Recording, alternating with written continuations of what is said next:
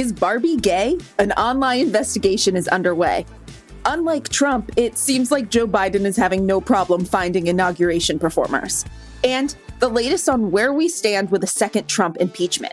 Former Impeachment Today host, current MSNBC editor, and my unwilling best friend, Hayes Brown, joins us. It's January 13th, 2021.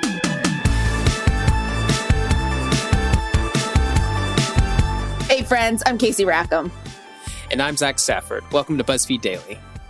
Okay, so we have to jump right into this because it's not just my Twitter feed. I promise everyone is talking about this, okay? This theory. And that is Barbie gay? And which is something I've never asked myself. So anyways, it's a theory being investigated and debated online a lot right now. And, I can neither confirm or deny that I've been heavily involved in this online investigation, although we can all make a strong guess. So the source of the debate is an old photo being circulated on Twitter. It shows Barbie seated alongside another doll. Both are wearing Love Wins t-shirts, and fans are hyped about it. And if I could describe it to you more, they both have very bisexual haircuts. Okay, you know it when you see it. So some are speculating Barbie is bisexual thanks to the photo op, but there's some context that's needed. That particular photo is from 2017 in collaboration with fashion blogger Amy Song. The intention may have been to paint Barbie as an ally rather than a member of the LGBTQ community. Hey, she's gay. It's over. I'm over this. No, she's queer. She is queer, Casey, because you were the first person to send this to me, but some others did. But there's a Barbie movie, I guess. I never watched it. Me neither. Surprising, because we are both very queer. We have both not seen this film, but in the film, there's a very queer scene of Barbie with another person who is female identified, swimming with dolphins. It's not a person. It's a mermaid. A mermaid, sorry. Mermaid. I love that you were so like, this is so gay that you didn't see her fins. And I would just like to say that mermaids are canonically queer. And I can draw this line to Howard Ashman, who was a part of the original Little Mermaid, who is a gay man himself. And a lot of that story has been seen as like an analogy to being queer and like not be able to talk about yourself and wanting a whatever. So there's like a queer underlyingness to mermaids. So yeah, she's queer. Over. Done. Yeah. So all I can say is go to Barbie headquarters and scream cowards at them. We already got QAnon people screaming at Twitter HQ. We don't need more people screaming at HQ. So guys, sit at home. Don't do that. Just tweet it. All right, moving on. There will be a lot of star power at Joe Biden's inauguration next week. Justin Timberlake, Demi Lovato, and Bon Jovi are all set to perform, with Timberlake debuting a new song called Better Days for the occasion. Timberlake wrote the song with Ant Clemens and has said he wanted to perform that particular song because he wants to, quote, encourage everyone to stay hopeful and to keep working towards a better future. Here's a snippet of the song. 'Cause we're on our way to better. Better's ahead. Better's ahead. It gets worse before it gets better. But better's ahead. Better's ahead. Better days are coming. That musical performance and more are part of the Celebrating America special hosted by Tom Hanks and airing on ABC, CBS, NBC, CNN, and MSNBC as a conclusion to the inaugural festivities. Zach, can I say something real quick? 100%. I don't think I really understand why they chose these people. I do not understand. Like, I like them all fine. But like, if I were to think of musicians who I think like bring people together that like a lot of Americans like, off the top of my head, I would do like John Legend, Alicia Keys, Kelly Clarkson. Yeah, there's a lot more bipartisan acts you could go with. I do not know why Justin Timberlake is the face of an America facing an attempted coup right now. I don't get it. I know that he's crossed lots of lines. He's a white man that grew up in Tennessee, Memphis specifically, and he has done R&B, he has done pop, he's done a lot of things, but I do not want to see Justin Timberlake sing this when Beyonce is sitting at home ready to give us a moment. I don't understand. I don't know. It's like, I get it. I see Demi Lovato for Gen Z, Bon Jovi for boomers. So does that mean us millennials get Timberlake? We're responsible for him? We get Timberlake. I also, for an administration that is doing such a good job in terms of representation, I do not know why the three headliners are all white folks or folks that all read as white. I do not get it. Another great point. It's weird. Anyway. Okay, so speaking of the inauguration and politics, I mean, we have to talk about this. It is another really weird day in America, and we've had a lot of these lately. Right now, as we're taping this, the House is set to vote on whether to impeach the President of the United States for inciting a deadly riot at the U.S. Capitol. And with a week left in his term, Donald Trump is facing a second impeachment. We are in completely uncharted legal waters, and we have a lot of questions, like a lot of questions. So we are bringing in an expert today, our old friend, Hayes Brown, former host of the Impeachment Today podcast, now a writer and editor for MSNBC Daily. So yeah, he knows a thing or two about impeachment. Hi, Hayes. Welcome back. Hi, thanks for having me back. It's just so weird to be on this side of things, but I'm really glad to be doing this with you guys. Oh my God, I'm sure it is quite weird, but you're the best at this. So just lean in, get comfortable. Yes, we were like, I literally was like, you know what? Instead of texting Hayes every single question I have about this impeachment, how about we just have him come on the show and I ask him in person? A little quicker, better for the thumbs. Okay, so at the time we're taping this, the House of Representatives is pontificating on whether or not impeachment should even happen. But we have a pretty good idea of how this is going to play out. The House is expected to impeach the president for the second time. What charges are they bringing, and why did they choose what they did? So they're bringing one charge against the president this time around. They're charging him with incitement to insurrection. Basically, they're saying that, look, the president, he is at fault for what happened last week, this attack on the Capitol, and he needs to be punished for it. Like, he needs to be held accountable for the fact that it was him who invited everyone to Washington to protest against the Electoral College vote confirmation in the Congress. It's him who whipped up the crowd. He's the one who on Twitter yelled about Mike Pence being a coward while his, supporters were breaking into the Capitol. And so something needs to happen here is basically what this article says.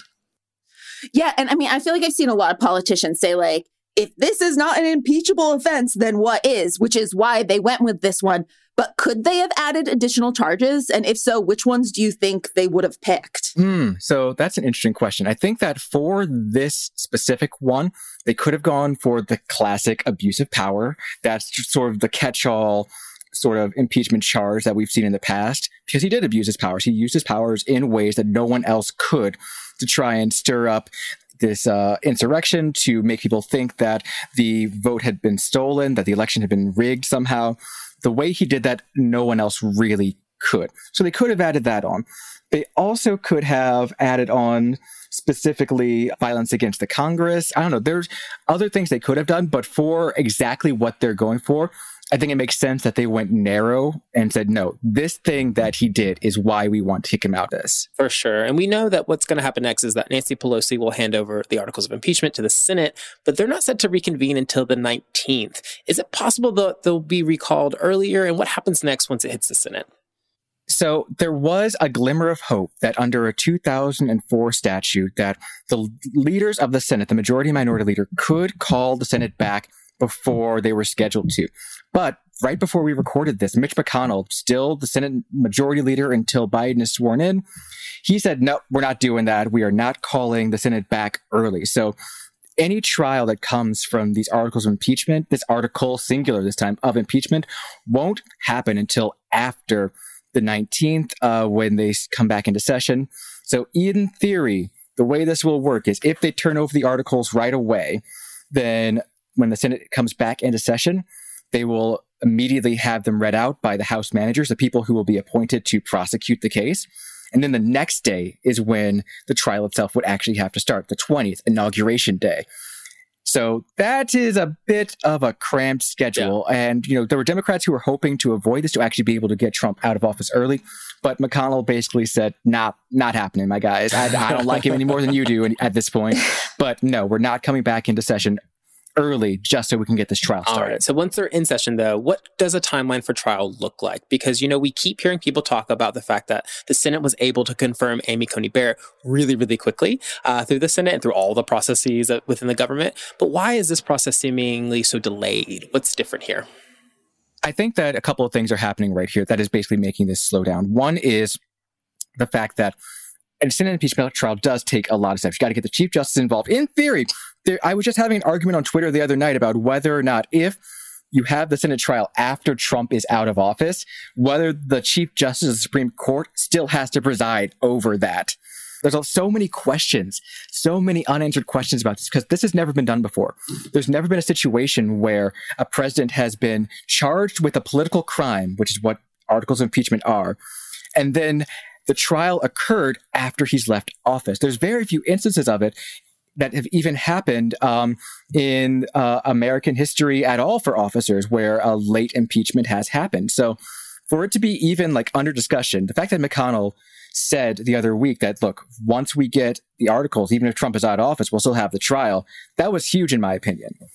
Then, as we saw during the last impeachment trial, the rules for impeachment are a part of, the Senate rules, but with, again, a caveat. The problem is the Senate has to agree on how the trial structure actually has to work. The big fight last time was, will there be witnesses, yes or no? And the Republicans at the time said, no, we don't need no stinking witnesses. And so we just kind of flew through that trial. Would we see that again this time? I mean, I would think so, given both the precedent that they set and the fact that everyone in the Senate saw this happen, except for the people who be newly seated from Georgia who were not there for the attack. All of them saw this happen. So a lot would have to actually be worked out. But it looks like it's going to fall to newly installed Senate Majority Leader Chuck Schumer come January 20th to figure all this out. Okay, I'll take that. Although I'm very nervous about, another week in between for Trump to weasel his way out of something else, I know, right? My anxiety. Okay, so we'll be right back after this break to ask all the other questions we most definitely have for Hayes.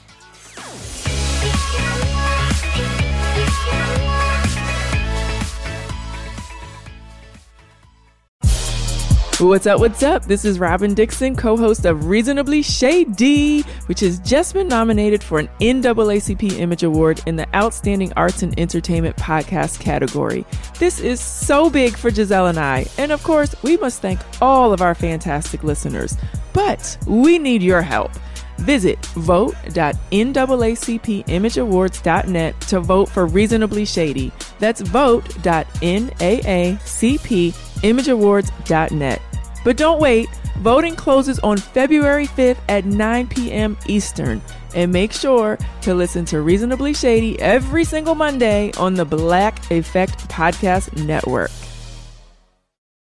Hi, I'm Robert Lamb. And I'm Joe McCormick, and we're the hosts of the science podcast Stuff to Blow Your Mind, where every week we get to explore some of the weirdest questions in the universe. Like, if sci-fi teleportation was possible, how would it square with the multitudes of organisms that inhabit our human bodies? Can we find evidence of emotions in animals like bees, ants, and crayfish? How would an interplanetary civilization function? Does free will exist? Stuff to Blow Your Mind examines neurological quandaries, cosmic mysteries, evolutionary marvels, and the wonders of techno-history. Basically, this show is the altar where we worship the weirdness of reality. If anybody ever told you you ask the weirdest questions, it is time to come join us in the place where you belong, the Stuff to Blow Your Mind podcast. New episodes publish every Tuesday and Thursday, with bonus episodes on Saturdays. Listen to Stuff to Blow Your Mind on the iHeartRadio app, Apple Podcasts, or wherever you get your podcasts.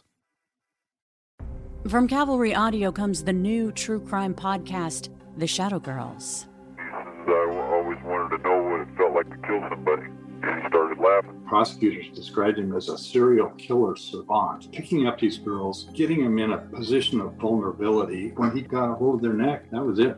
I'm Carolyn Osorio, a journalist and lifelong resident of the Pacific Northwest. I grew up near the banks of the Green River and in the shadow of the killer that bears its name.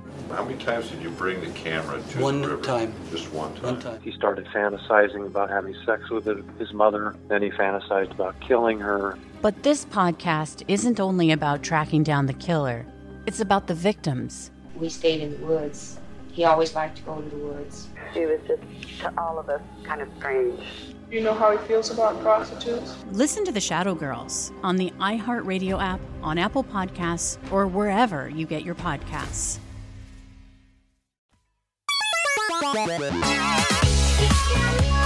Welcome back. We're talking with Hayes Brown about everything related to impeachment. So let's get to the thing everyone really wants to know.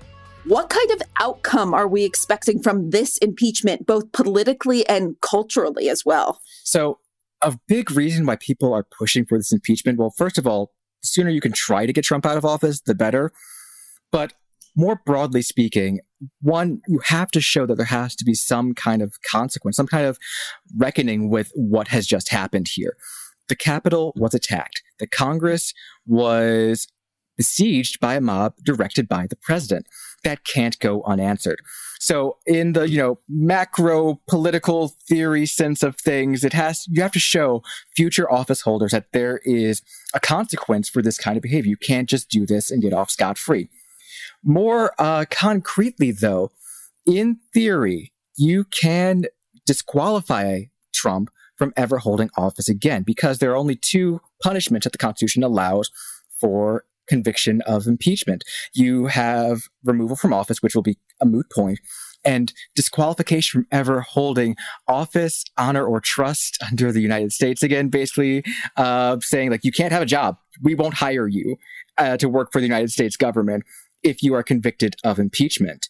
Yeah. And, it is seeming like this is the chance for Republicans to finally get Trump out and just be like, you know what? We held on for a really long time, but we just lost the Senate. Let's move on. Which, there are now reports that Mitch McConnell is leaning towards convicting. What do you think of those? I think that's right. I think that is Mitch McConnell at his Mitchiest. Yes. He really is that Mitch in this moment. He says, well, look, I'm done with you. I've got my judges. And so why do I need to keep you around at this point? It's just seemingly a waste of time to keep you in my political. Very good Mitch McConnell impersonation. Well, thank you. Wow. I've been working on it. So no, Mitch McConnell really does think this is the time that establishment Republicans can take the party back from Trump and say, look, we're done with you, never again. Yep. We saw what you lead us to. We saw that you lost as the Senate, and Mitch is mad. So I am not surprised at all that he has had a sudden change of heart, because Mitch McConnell cares about power. 100%. That's all he cares about. Well, you mentioned this a bit earlier, but I want to kind of dig in here mainly on language. Trump is most likely going to be impeached technically after he's no longer president, but is that even called impeachment? And what does that mean in terms of a pardon for him? Could he pardon himself even?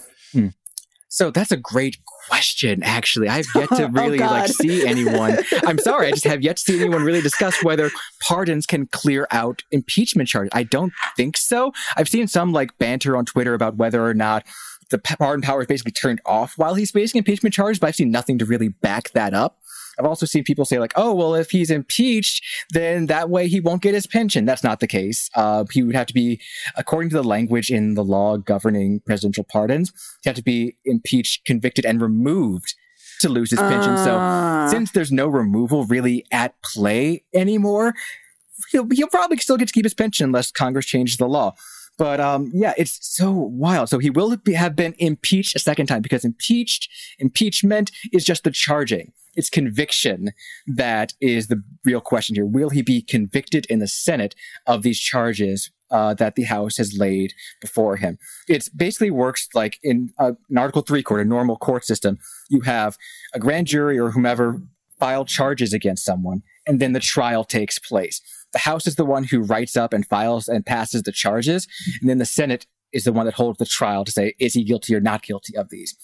So there still need to be a 2/3 vote in the Senate to convict him once it gets there. So I think that's 66 members of the Senate will say, yes, he is guilty of fomenting this insurrection. And also, before I go on, my math is terrible right now. I said 66 senators. I meant 67. They round up. How dare you? I know. Math is not my strong suit, as you well know, Casey. So they still have to vote to convict. After that, what a lot of people, including myself, are pretty sure has to happen is that then they have to take a second vote on whether or not to disqualify him from office. But that only needs a majority. That only needs 51 senators, and there are definitely 51 senators who will say, no, never again. You cannot run in 2024 Donald Trump, which is, I think, the best outcome of all of this. And so is there a chance that you can have that and not the conviction? No. Or do you have to convict. You have to have the conviction first. Okay. Yes, okay. You have to have the conviction. You have to have the 2/3 say, no, he is guilty of these crimes. It's the punishment that is up in the air right So now. there's a world in gotcha, which, okay. you know, with the Senate currently divided 50-50 with Vice President Harris as the deciding vote. If the Republicans did a turnabout and we're like, actually, we don't want to do this, Kamala could be like, no, girl, I got your ass. This is it. In theory, again, there's so much untested here. Can a vice president have a vote in an impeachment conviction if it's a tie? I don't think so. I don't know. That's why it's 2/3. There's to avoid having this question answered. Okay, so I want to talk about something else, and that's other repercussions. Who should be facing repercussions for what happened on January 6th? And what could happen if people do face legitimate repercussions? Man, so on the one hand, something that we're seeing from freshman Representative Cori Bush and others is a push to have representatives in Congress who, you know, push this Stop the Steal rally on January 6th, who basically were on Team Trump and like cheering on the people to stop the count in Congress. She wants them to be basically kicked out of the House, which is something that the House can do. The House and Senate have within their bounds the powers to censure, suspend, expel their own members and decide who is seated. So they can absolutely do that if they so choose. So that's like the biggest thing that they'll face is the idea of expulsion from the House or Senate in the case of Ted Cruz and Josh Hawley. But beyond just the members of Congress, there's also the Capitol Police and the fact that, you know, they were so ill prepared that it was really down to like a few truly like brave and heroic Capitol Police and who really helped save the day here while waiting for the National Guard to be approved to come in, while waiting for backup. They could face, you know, new hearings, new reckoning from their bosses in the House and Senate. Like, what happened? How can we fix this? Because everyone agrees that some kind of reform has to come. What that looks like right now, I don't know. And, you know, before we let you go back to your day job, Hayes, not being with us all day, you have to answer this question for me. I woke up this morning and saw National Guard members sleeping in the Capitol. Yes. What happened? What was going on? Why was nap time happening? So first of all, do not denigrate the noble military nap. As many of my military mutuals on Twitter pointed out, that's like a huge part of being in the military, is being able to take a nap when you can at any point while you're waiting around for something to actually happen, because that's what it was. These National Guard folks are deployed to D.C. while waiting for the inauguration. There's going to be 20,000 of them in D.C. for the inauguration. As many people point out, that's more than are deployed in Afghanistan right now to help protect the Capitol against any future, you know, violence and insurrection surrounding Biden's inauguration. So, and there are real threats out there right now. The FBI, Secret Service are all worried about the chatter they're seeing that's, you know, happening on Telegram and other encrypted apps about what plans there are for future violence. So that's why the National Guard is there. They're having a little lie-in just to take a break. I saw a really sweet thing from Igor Bobek of HuffPost, who said that he mentioned to one of the people there that, you know, you guys can probably get some cots deployed or something. You don't have to sleep on the floor. And the That's what I was going to say. And the person responded, no, we don't want to risk. I wouldn't want to risk messing up one of the coolest floors of one of the coolest buildings in the country. It's like, oh, wow. Okay. Good on you. Wow. Fair enough. Oh, wow. That is sweet. Right? Oh, my gosh. Well, Hayes, thank you so much for all of this. As always, you help us really make sense of this chaos. Oh, glad to do it, you guys. I miss you. You're the best. And we miss you too. Wow, that was a lot of chaos. Yeah, huh? a lot. It requires a nap, really, truly. Yes. That's it for today. Remember to join us tomorrow to talk about the Sex and the City sequel. And remember, you know a bisexual haircut when you see it. And Barbie, girl, you have one. Be sure to subscribe to BuzzFeed Daily on the iHeartRadio app, Apple Podcasts, or wherever you go for your sound stories. And please take the time to leave us a rating and a review. It helps us figure out what you like about the show versus what you love about the show. And remember to come back for more of what you love about BuzzFeed, coming to you daily.